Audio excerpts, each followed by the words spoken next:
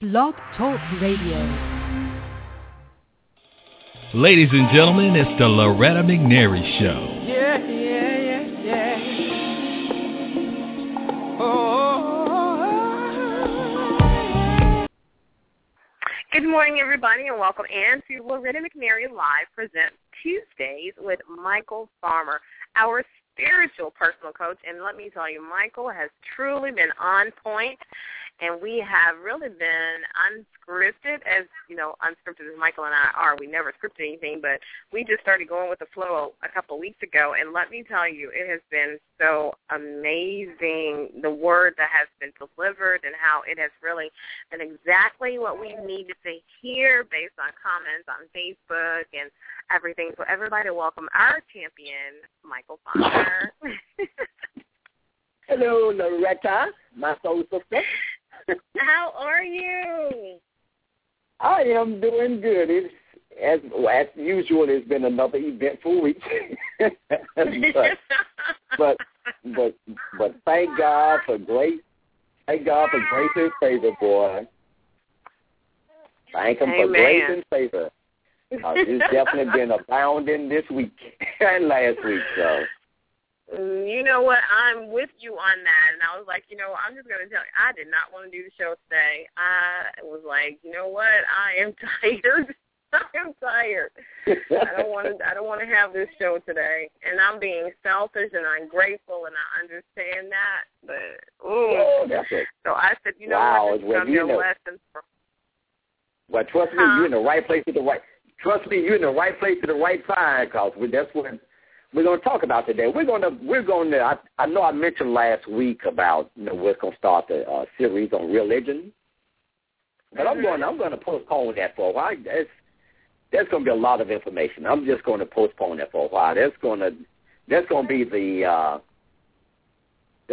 the clincher for the year. Is that religion? I think this is going to be a hallmark series, the religion, because it's going to be where the rubber meets the road, and it's going to be where it's going to show you where you are and who you are.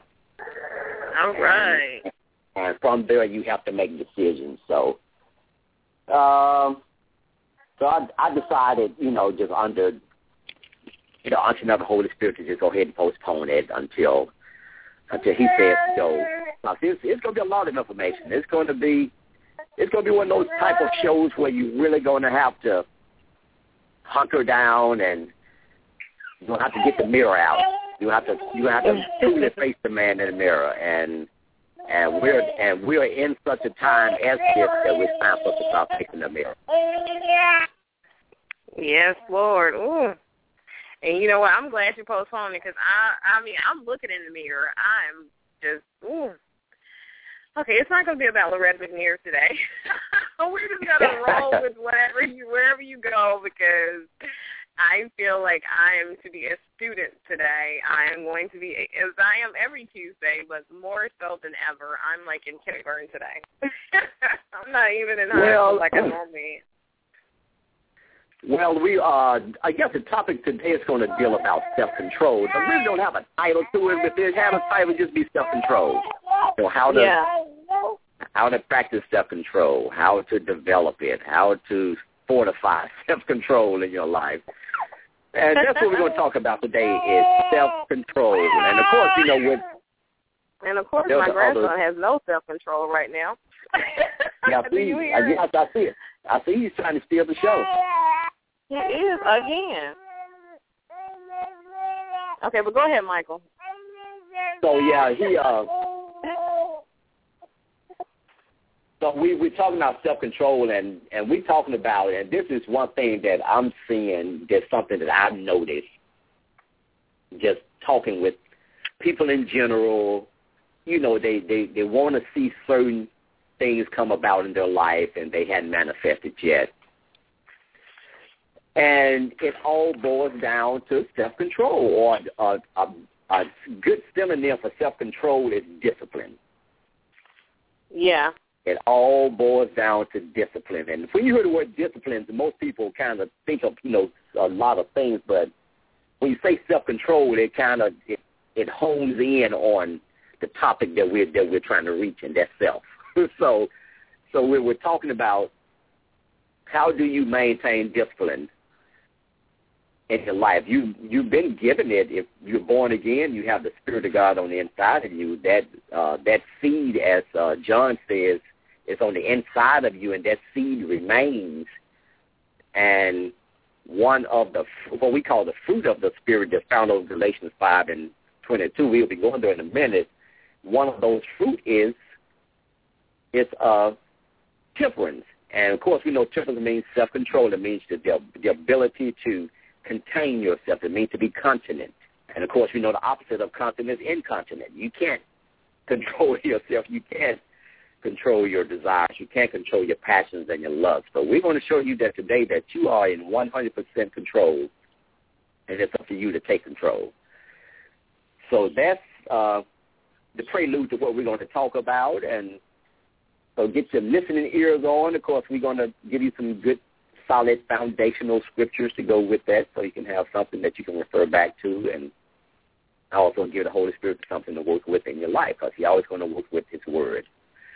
With that said, we're going to Galatians 5:22. Mm-hmm. And we know Galatians, of course, was written by Apostle Paul to the Galatians. Yeah. Yeah, Paul is, like I said, Paul was, at some point we have to, as Paul says over in the book of Hebrews, that we have to get away from these rudimentary or elementary doctrines and start pressing on toward maturity. And that's one of the purposes of this show, is to push you toward maturity in the kingdom. And we know the show deals strictly with the kingdom. We invite other people in to listen, but we're just letting you listen in on family business. So if you all listen in and you're not a part of the kingdom, hey, we can get you in. And once you see the benefits of it, hopefully it will be something that definitely appeals to you. Because no man can come except he be drawn. So we pray that the word draws people on today, and we can add more to the kingdom and cause the kingdom of heaven to rejoice on our behalf. Amen. So let's find a good start. Let's find a good starting place here. And I always have the meat of the scripture, but I like to kind of deal with the what leads up to the meat of the scripture. Let's start verse number 16. It's a good starting place. Okay, Galatians 5, verse 16. Yeah, Galatians 5:6 says, "This I say then, walk in the Spirit, and you shall not fulfill the lust of the flesh." And once again, I'm in King James. I'm reading from the King James Version again on today. It said, "For the flesh against the flesh, and these are contrary one to the other, so you cannot do the things that you would. But if you be led of the Spirit," and it's talking about the Holy Spirit here, "you are not under the law. Now the works of the flesh are manifest." Now that's a key phrase that we kind of run over sometimes in that. He says that the works of the flesh are manifest. That means that they are evident and they're visible for everybody to see. And of course it goes down the laundry list of adultery and fornication. It's the first two that you mentioned there. And those are usually the two that trip up everybody: adultery and fornication. Uncleanness, lasciviousness, and that's a word I want to key in on, because lasciviousness is the opposite of self-control. That means that you are just unbridled, as we used to say years ago, that it was that you were off the chain. Well, of course, if you bring it up to the 21st century, off the chain is something good. It means that, man, it was exciting. It was something that really appealed, to the senses. Just like we use words like bad, back then. And man, that's bad. Boy, that is bad. Well, we know bad literally means bad, but we were saying bad in a good connotation. Yeah. So, it's saying here in this verse is that that one thing that's evident in your life when you're walking in the flesh is lasciviousness. And that simply means unbridled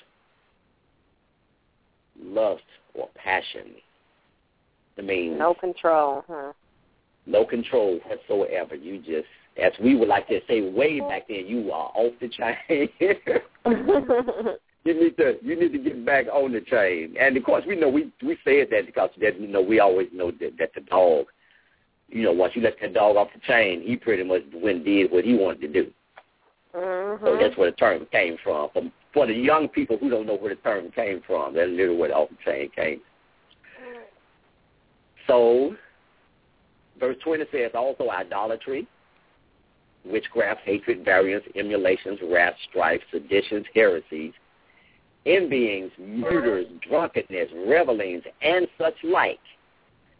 So if you don't find one in there that you can relate to, then he said, and such like, and hopefully pick you up somewhere in there, and you can get rid of it. He says, of the which I tell you before, as I have told you also in times past. And this is our reason for getting rid of the works of the flesh. This next phrase, it says, that they which do such things shall not inherit the kingdom of God. Now we know that this show is all about promoting the kingdom. Right. So if you have no self-control, then guess what? He says you can't inherit the kingdom. And, of course, we know the major inheritance of the kingdom are righteousness, peace, and joy in the Holy Ghost. So you're definitely going to disrupt your peace. You're definitely not walking in righteousness. And you certainly won't have any joy in the Holy Ghost if you are constantly in the flesh in these things. In verse 22, gives a contrast of all this. It said, but the fruit of the Spirit. Now, fruit in this context means that these things have to be produced in you.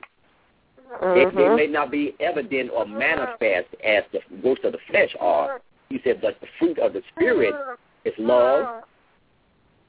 And he makes that job easy for you because the love of God has been shed abroad in your heart by the Holy Ghost when he came into you. So you have that love. You have joy when you're a part of the kingdom. You have peace, as we talked about earlier, that those are some of the signs of the kingdom are righteousness, peace, and joy. Long-suffering. That means you're able to put up with some things. You can forbear some things. Another form of self-control. Gentleness, goodness, faith, meekness, and temperance. Against such there is no law. And then verse 24 says, and they that are Christ, that's a condition, and they that are Christ have crucified the flesh with the affections and lusts. And, of course, we know affections deals with your passions, and lust deals with a longing for something that's forbidden. Then he gives us the answer in 25, that if we live in the Spirit, let us also walk in the Spirit. Another condition, say, if we live in the Spirit, we should also be walking in the Spirit and not in the flesh. So logic would dictate that if you are constantly walking in the flesh, then you're certainly not in the Spirit. And if you're not in the Spirit, it could be a big indicator that you probably are not born again. And that was the first show we did last year, Loretta, was Are You Truly Born Again? And we talked about some of those signs of that. And of course, we don't have time to go back and deal with those. We may do it on a later show. And verse 26 but it's in archive. It's still available in archive. That's the beauty of this Blog Talk Radio. They stay in archive. So now let's go over and let's look at your foundation scripture for that is going to be found actually Galatians 5:22, but we want to definitely to always go find where the thought begins and also where the thought ends. So remember, in order to have self-control, you have to be in the Spirit. You have to be walking in the Spirit, or you have to be walking in the Holy Spirit, or you have to be walking in the Holy Ghost, which era you came from. You can choose the terminology. And he said, if you are Christ, he says, you have crucified your flesh. I mean, you have put to death the flesh with the affections and also the lust. So we know that affections and lusts are the impetus for losing self-control. And we know one way that lust or affections really get into us. Some of them are innate, but most of them are produced, or we produce them in our lives, and they come in through our senses, through what you see, through what you hear, through what you taste, through what you smell, through what you are touching. So all of these things can come in through the senses. Now let's look at another scripture here that basically deals with that. 1 Corinthians 9. Let's look at 1 Corinthians 9. Okay, 1 Corinthians 9, again, a letter from Paul to Corinthians. And 25. The Church of Corinth.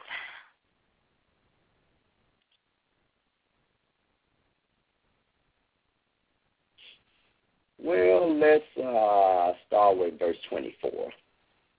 Okay.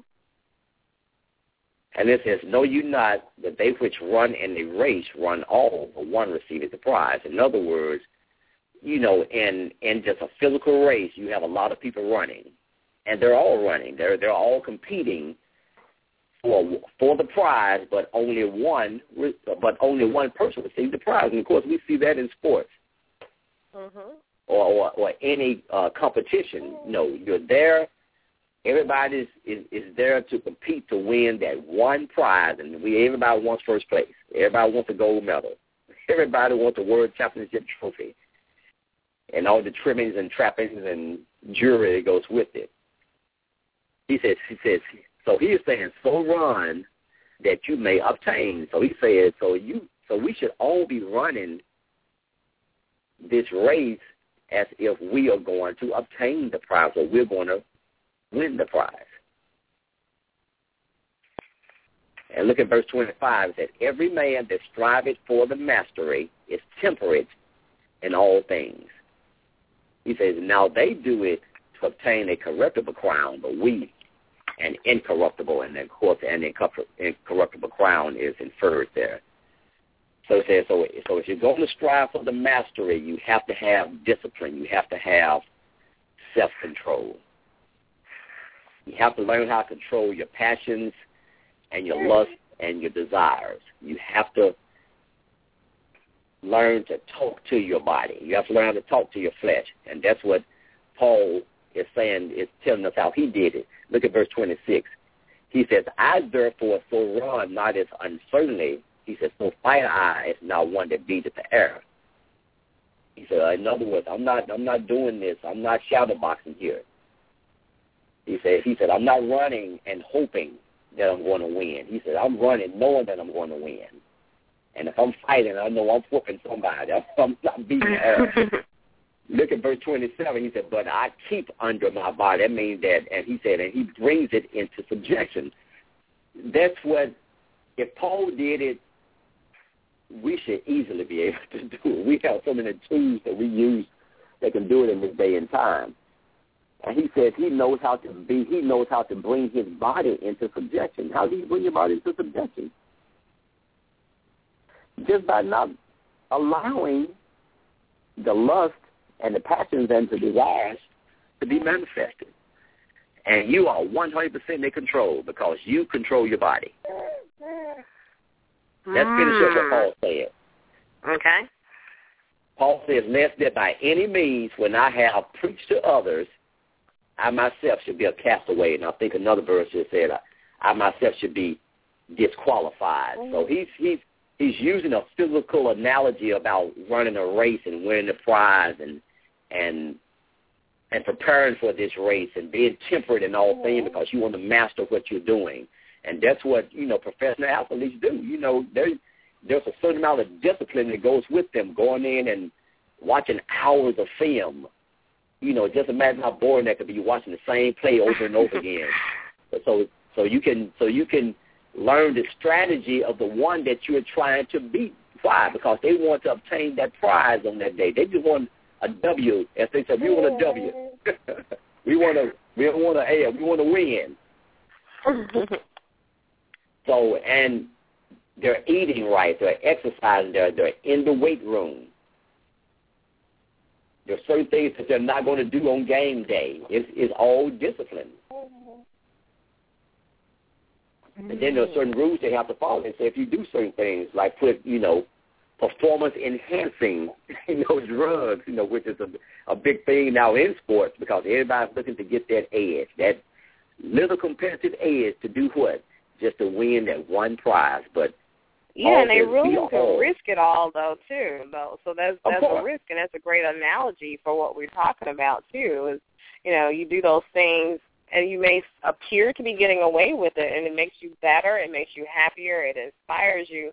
But, of course, it's contrary to the Word of God, then you're going to risk it all just for that momentary satisfaction of saying, I won, or I got through this, or I got the gold, or I won the championship.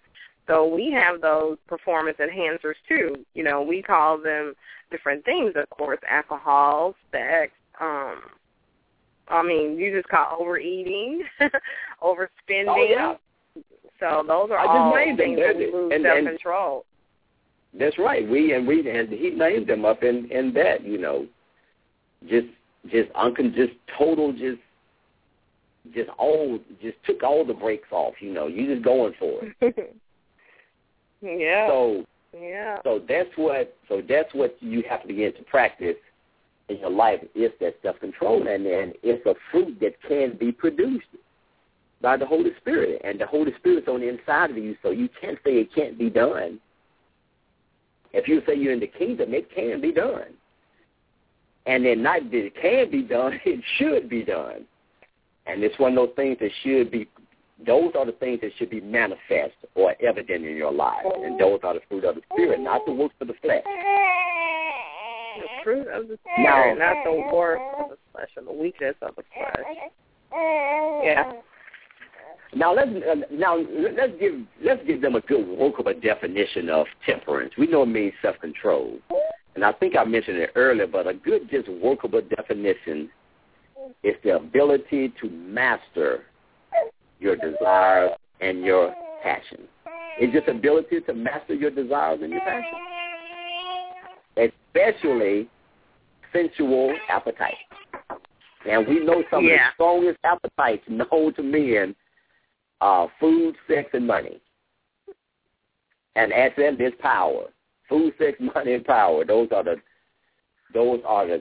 four major things that men cannot control, or have a lack of what they seemingly can't control. Yeah. Those are the ones that challenge us the most. Yeah. Of course. Or that we give in to the most as well. Exactly. Well, like I said, each listener has to determine which one, and these are the four major ones. These are what I call these are the four horsemen here. They're the four horsemen. These are the ones that you've seen topple empires, you've seen them topple businesses, you've seen them topple ministries. All four: power, sex, money, food. We've seen people in the body of Christ die prematurely because they can control their physical appetites. The doctor has forbidden them not to eat sugar. You got high blood pressure. You got diabetes. You need to, stick to your exercise program. You need to control your diet.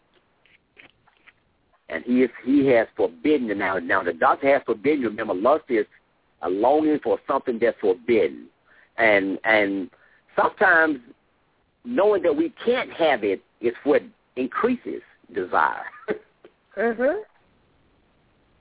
Because I'm one that years ago when I was diagnosed with low blood sugar, or hypoglycemia, which is the opposite of diabetes and high blood sugar. It's just on the other end of the spectrum. Well, I wasn't a big eater of sweets anyway, but knowing that I could not have them, it just increased that desire. Didn't want it anyway, and that's where lust comes in. Is that you are starting to long for something that's forbidden, and it's something that you probably wouldn't do anyway. Yeah. So these are the things that we're coming to tell you today, that you have the control, you have the power, you have that ability, and I'm going to prove it to you. Let's go to 2 Timothy 1:7. 2 Timothy 1:7. Again, letter Paul. Yeah, Paul don't lay it out. Paul knows how to lay it out there.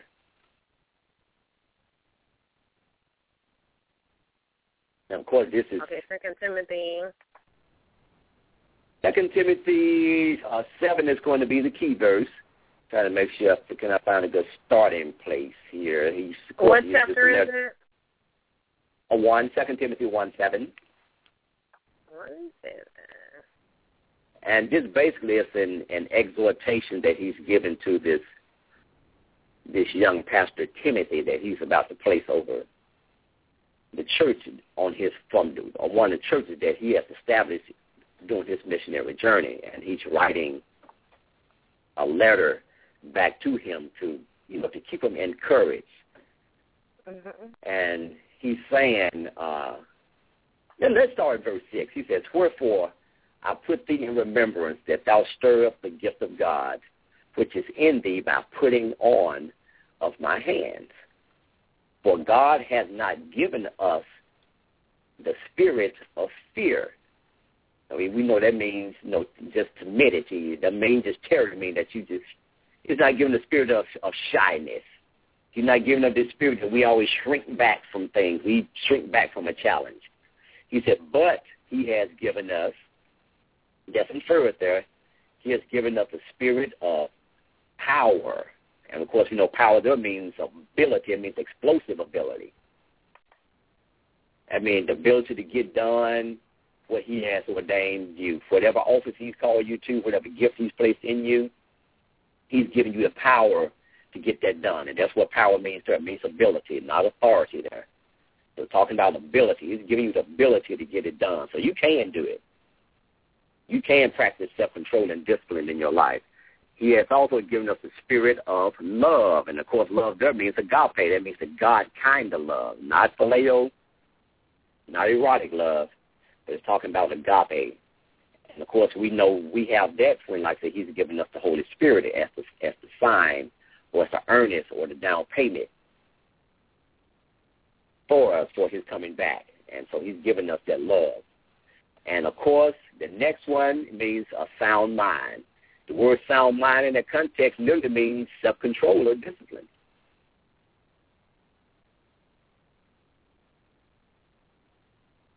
So if you get an opportunity to look it up, the Greek number is 4995, sophronismos, which means discipline or self-control. It's a Greek word. So you have the ability. Why? Because God has not given you that spirit of fear. God has not given you the spirit to cave into your flesh. But he has given you power, he's given you love, and he's given you self-control, or he's given you these things. These things were given to you when you became a member of the body of Christ, when you became a citizen of the kingdom of heaven. So they're in you. So I'm taking away all your excuses. That's what I'm working on now. And then we're going to talk about some remedies of how to practice self-control.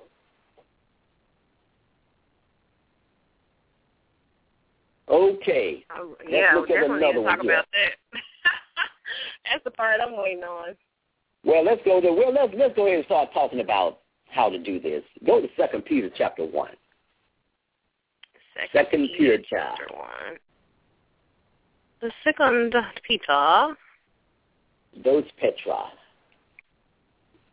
Look at you.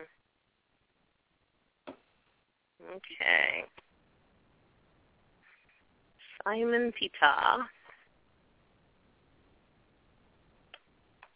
Wow! Now this is what I like, because you have to realize that a lot of things have been given us, A lot of things have been given unto us. A lot of things he's given us he's jump-started us, so to speak. He's primed the pump, so to speak. He's given us a head start in how to thrive in the kingdom. But after that, it's on us to use our faith to develop these things in our lives. So like the fruit of the Spirit, these things have to be developed. They have to be produced. That's something that you have to do. You have to produce those fruit in your life. They are there. You just have to bring them to the forefront. So like we bring to the forefront the manifestations of the flesh. And you know, for my folks in the older manifestation of the flesh, I want to give you some answers today. You know what your struggles are. You know what your issues are. You know what the things are that are hindering you from running this race with patience and endurance. I don't have to list them. You know what they are. If you don't know the Holy Spirit, He can show you exactly what they are. Just ask Him. Okay, let's look at 2 Peter 1. Let's start at verse 2. You won't have to read the salutation. It says, grace and peace be multiplied unto you through the knowledge of God and of Jesus our Lord, according as His divine power hath given unto us all things that pertain unto life and godliness. And how is that done? That is through the knowledge of Him that had called us to glory and to virtue. So He has already given it. He has already bestowed these things upon us. That's what the Word had given. And it said not just bestowed it, but He's bestowed them as a gift, not as a requirement. He's given them to you. So He has already given us all things that pertain unto life and godliness. And we know godliness there can mean purity. It can mean holiness. It can mean godliness. It can mean piety. It can mean cleanliness. So these things have already been given unto us. And He's has given us them to us through the knowledge of Him that has called us to glory and virtue. And who's the one that's called us to glory and virtue? Jesus. But we make the confession of Him as Lord and Savior of our lives through the knowledge of Him. Because there's no way you can get into the kingdom. He's the door. He's the only door to the kingdom of God. So you had to go through Him, and you have to go through Him through knowledge of Him, confessing Him as what? As Lord of your life. Lord, mm-hmm. And when you did that, He said His divine power has given. I mean, it's already happened. And there it goes. It says according to His divine power. There go the words ago, the word again, dunamis again. I mean, in its purest context, it actually means miraculous power. But it means the ability, and we know that salvation itself is a miracle. That the God of the universe has come now to come and dwell within my being. And if He does that, that makes me like Him. That's a miracle. That's a miracle within itself.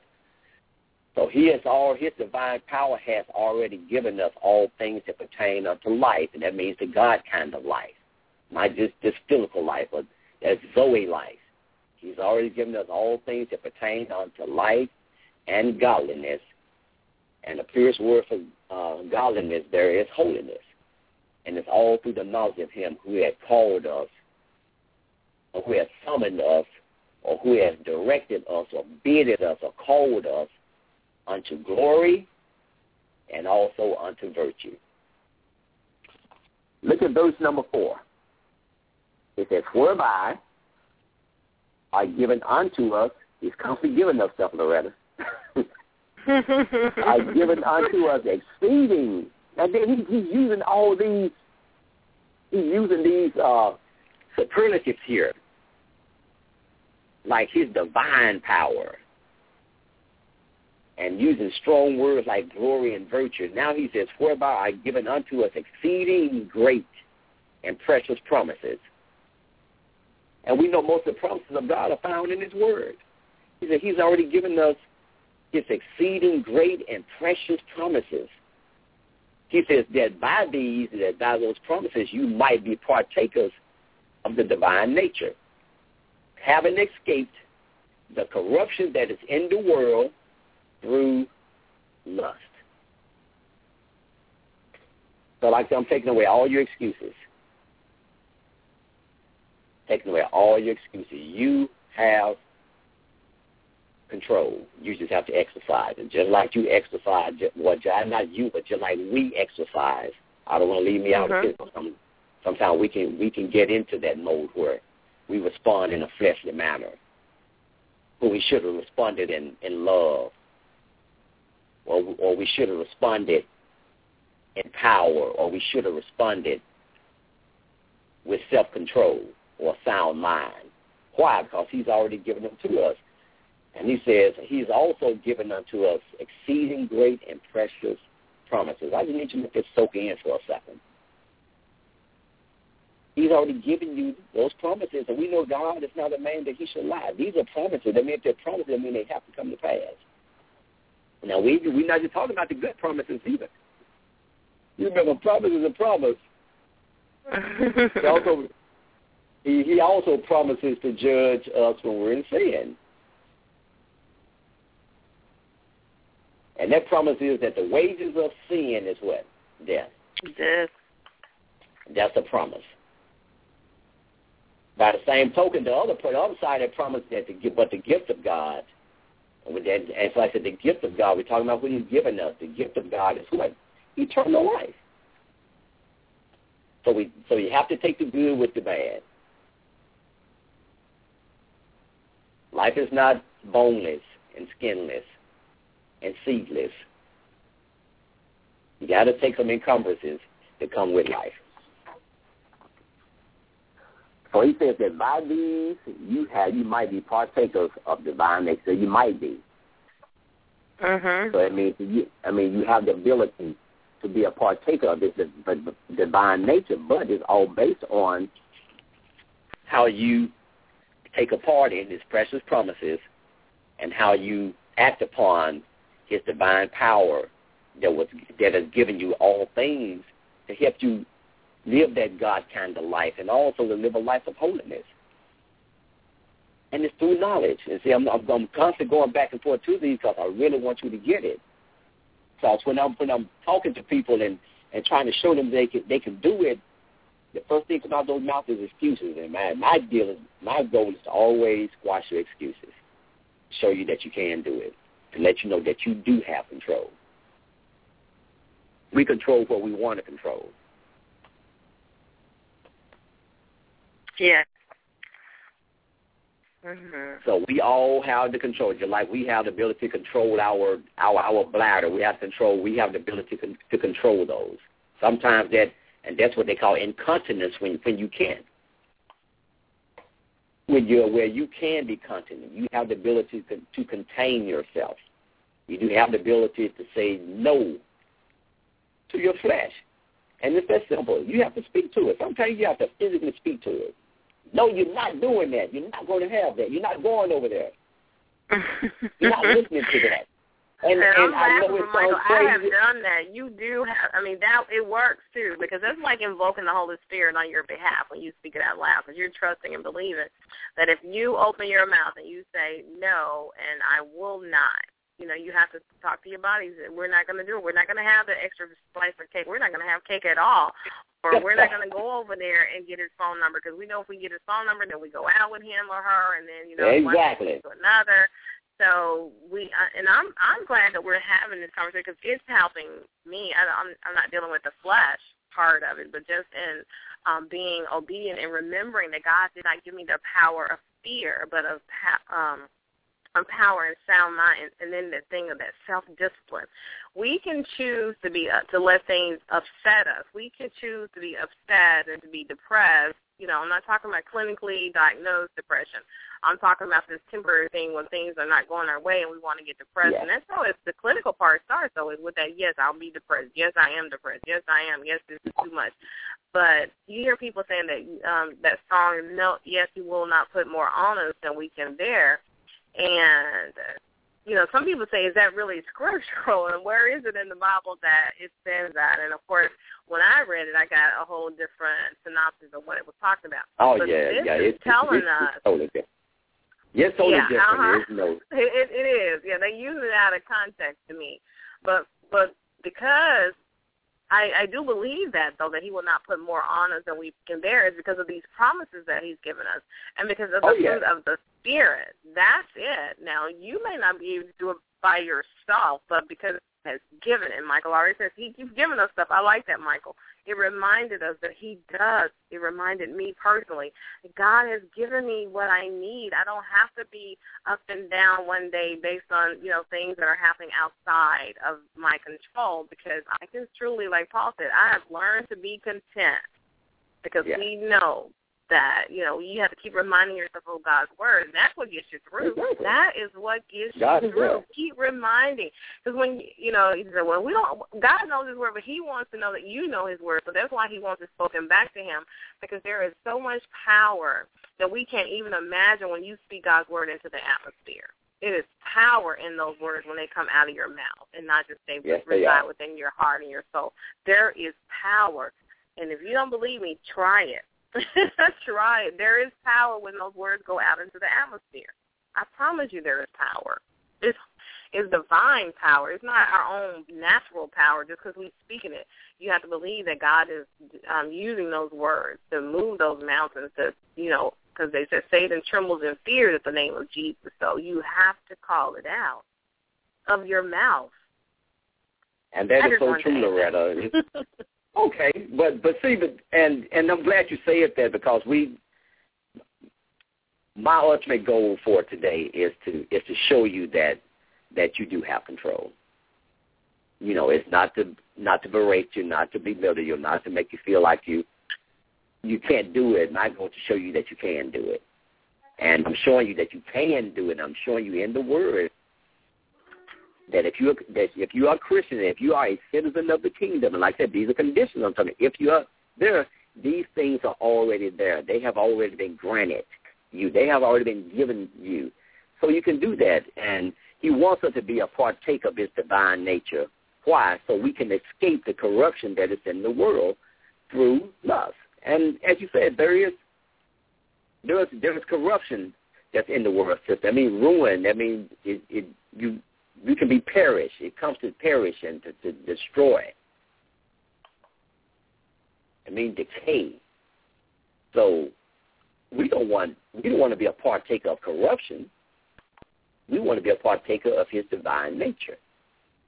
And we do that by allowing the lust of the world not to influence us. We don't want to be corrupted by the lust that comes with the world. And remember, a good workable definition is for lust is that you are longing for something that is forbidden, and that could be relative for everybody. As I used the example before, at one point sweets were forbidden for me. Why? Because it was fighting my blood sugar and causing my blood sugar to drop. So now I could have chosen to have it and not to obey those doctors and those nutritionists. And not exhortations, but their rebukes. I could have chosen to ignore those, and I could have caused myself to black out while I was driving or doing anything, and I could have hurt myself. I could have hurt others. Matter of fact, they threatened to take my driver's license when I was going through it because I was the type person. My blood sugar dropped so low, I would just completely black out. So I had to abide by that nutritional plan that they gave me. I had to learn how, before I left that nutritionist office on that day, if I wanted to keep my driver's license, I had to learn how to do my diet exchanges before I left that office that day. You got to think I was a early 20 young man, but I had to put forth the discipline to eat those 6 small meals a day and to plan the amount of carbs and the amount of protein, the amount of fat, and all that, and count my calories, and document it. So when I went back, I showed her exactly what I was doing. I had to do all of that. I have a choice not to do it, and I would have suffered the consequence of not doing so. Because it can easily, when it's not managed properly, it can go the other way. It can turn around and go high. Now, I said all that. And I want to, can you give us the definition of lust again? Because I think, because most of the time we hear the word, we only think of sex outside of marriage. When we lusting after somebody, we want to have, they think it's just the body that wants to have sex with somebody, some person that they've seen just on eyesight view is so super fine, but I'll be glad when people will wake up and just because somebody looks good to you physically, you hear just because it looks good don't mean it's good for you. But you got to, at some point get past that. You got to looking at somebody and saying, you want to be with them intimately, number one. And then, of course, as Christians, you're supposed to not lust for that person because you're supposed to marry because sex was created for married couples. But so give us that working definition of lust again. About working definition of lust is a longing for that which is forbidden. In other words, you desiring something that you shouldn't have. Just like I can lust after my wife all I want, and it's not a sin. But if another man starts lusting after her, guess what? It's sin. See what I'm talking about? It can be relative because it's not. She's not. I'm not forbidden from her. Anybody else in the world is forbidden from her because I have a covenant relationship, and that's where the word adultery comes in. I mean that you are adulterating the covenant that you made with this person. That's where adultery comes from. That's why adultery deals with marriage. You're adulterating the covenant. You're breaking that bond that God used to put you all together. So you have to, and you really can't break a bond. You have to tear it up. Because when two things actually bond, guess what? They can never come apart at the place where they were bonded. That is a scientific principle. That's what the word bond means. So that's why it says, leave mother and father and cleave unto your wife. The word cleave means to bond. So if she goes in or she goes out or I go out and I adulterate, I can't separate that bond. I have to adulterate it. I have to tear it up. And that's where adultery comes in. And of course we know, and of course we know fornication is, is just any unlawful sex act, be it sex outside of marriage, pornography, and there are other. I'm not going to open that can of worms because we've probably a lot of questions. But is any unlawful sex act? What is sex outside the confines of marriage? Whether it's I'm married and I'm up here looking at pornography, the lust of the eyes, the lust of the flesh, and the lust of other things entering in. Those are the things that can corrupt a marriage, or really can, or corrupt the covenant that God has made with you. Okay, now let's get back to this so we can show you, give you them something to hold on to, and then we'll get back on this one. So we're seeing now that He has given us exceeding great and precious promises, and they come for a purpose. He said, and those promises help us escape the corruption that is in the world through lust. Verse 5 is where I want to come in on. And he says, besides, he said, after I have given you all this, now it's time for you to do something. He said, besides this, given all diligence, add to your faith. Now, he's given us the measure of faith when we became born again, right? So he's given us the faith that we need to get started on the journey. He said, you add to your faith. It's implied to their virtue. And you add to virtue knowledge. And you add to knowledge temperance. And you add to temperance patience. So sandwiched between self-control or temperance is knowledge and patience. And like I said, I'm going to let that soak in for about 15 seconds. So here in the scripture, between self-control It's knowledge and patience.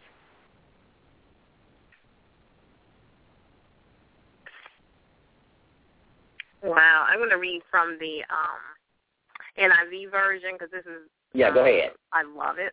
This chapter, 2 Peter chapter 1, verse 5. For this very reason, make every effort to add to your faith goodness, and to goodness knowledge, and to knowledge self-control, and to self-control perseverance. I'm stopping where you stopped. Of course, there's a little more to that. So right there. So between knowledge, so self-control is actually sandwiched between knowledge, and knowledge is talking about you have to add that knowledge. It means that you have to add some things to it. He's already given you the knowledge of him. Now you need to add some other things to it. Like what we're doing today is knowledge. Mm-hmm. And after you got the knowledge, you start practicing yourself, because you have to add to your knowledge self-control, and to self-control perseverance. So at the end, you can't have self-control without knowledge or perseverance. And I'm trying to make the equation simple for you. I'm just putting you there just between those two. And of course, there are some other things that you need, and add to your patience godliness, and to godliness brotherly kindness, and to brotherly kindness charity. For if these things be in you and abound, they make you that you shall never be barren nor unfruitful in the knowledge of our Lord Jesus Christ. And that's something that we can talk about later time, because the word knowledge there and the word knowledge up there are two totally different things. Read that from the NIV. Finish reading that in the NIV, Loretta. Okay, and to self-control, perseverance, and to perseverance, godliness, and to godliness, mutual affection, and to mutual affection, love. Verse 8. For if you possess these qualities in increasing measure, they will keep you from being ineffective and unproductive in your knowledge of our Lord Jesus Christ. Wow. Read verse 9 for me. But whoever does not have them is nearsighted and blind, forgetting that they have been cleansed past sins. Wow. See, that was so huge for me, that part right there. See, that's what happened. That's you forget that you were cleansed. Yeah. You're cleansed. Like I say, you're already there. And that's the purpose of this teaching, is to show you that you have self-control. You just have to exercise it. You have to fortify it in your life. And sometimes the easiest way to do it is just to learn how to say no. Some people just don't know how to say no. So some people think it's strange for you to talk to your body. Some people think it's strange for you to talk to yourself. No, you are not pulling that credit card out to. You're already in chapter 7 or chapter 30. You already filed bankruptcy, and you're out making more debt. That's a lack of self-control. Yeah. And when I was in the man, when I admit, when I was in the world, there was no such thing as control. We didn't have any self-control. Everything was off the chain. Whatever the mind imagined to do, we did. But now I have the mind of Christ. And I have to practice self-control if I'm going to please him. Because he's already given me all these. He gave me his virtue. He gave me his glory. He gave me his exceeding great and precious promises. He gave me his Holy Spirit. And he said, now the stuff you got to do is easy. All you got to do is add to that with some diligence. Be diligent and add to your faith some virtue, and to your virtue some knowledge, and to your knowledge some temperance, and then to your temperance some patience, and to your patience godliness. Now, a good workable definition for patience there is long-suffering is for people, and patience is for things or circumstances. That's the difference between patience and long-suffering. Long-suffering always deals with people.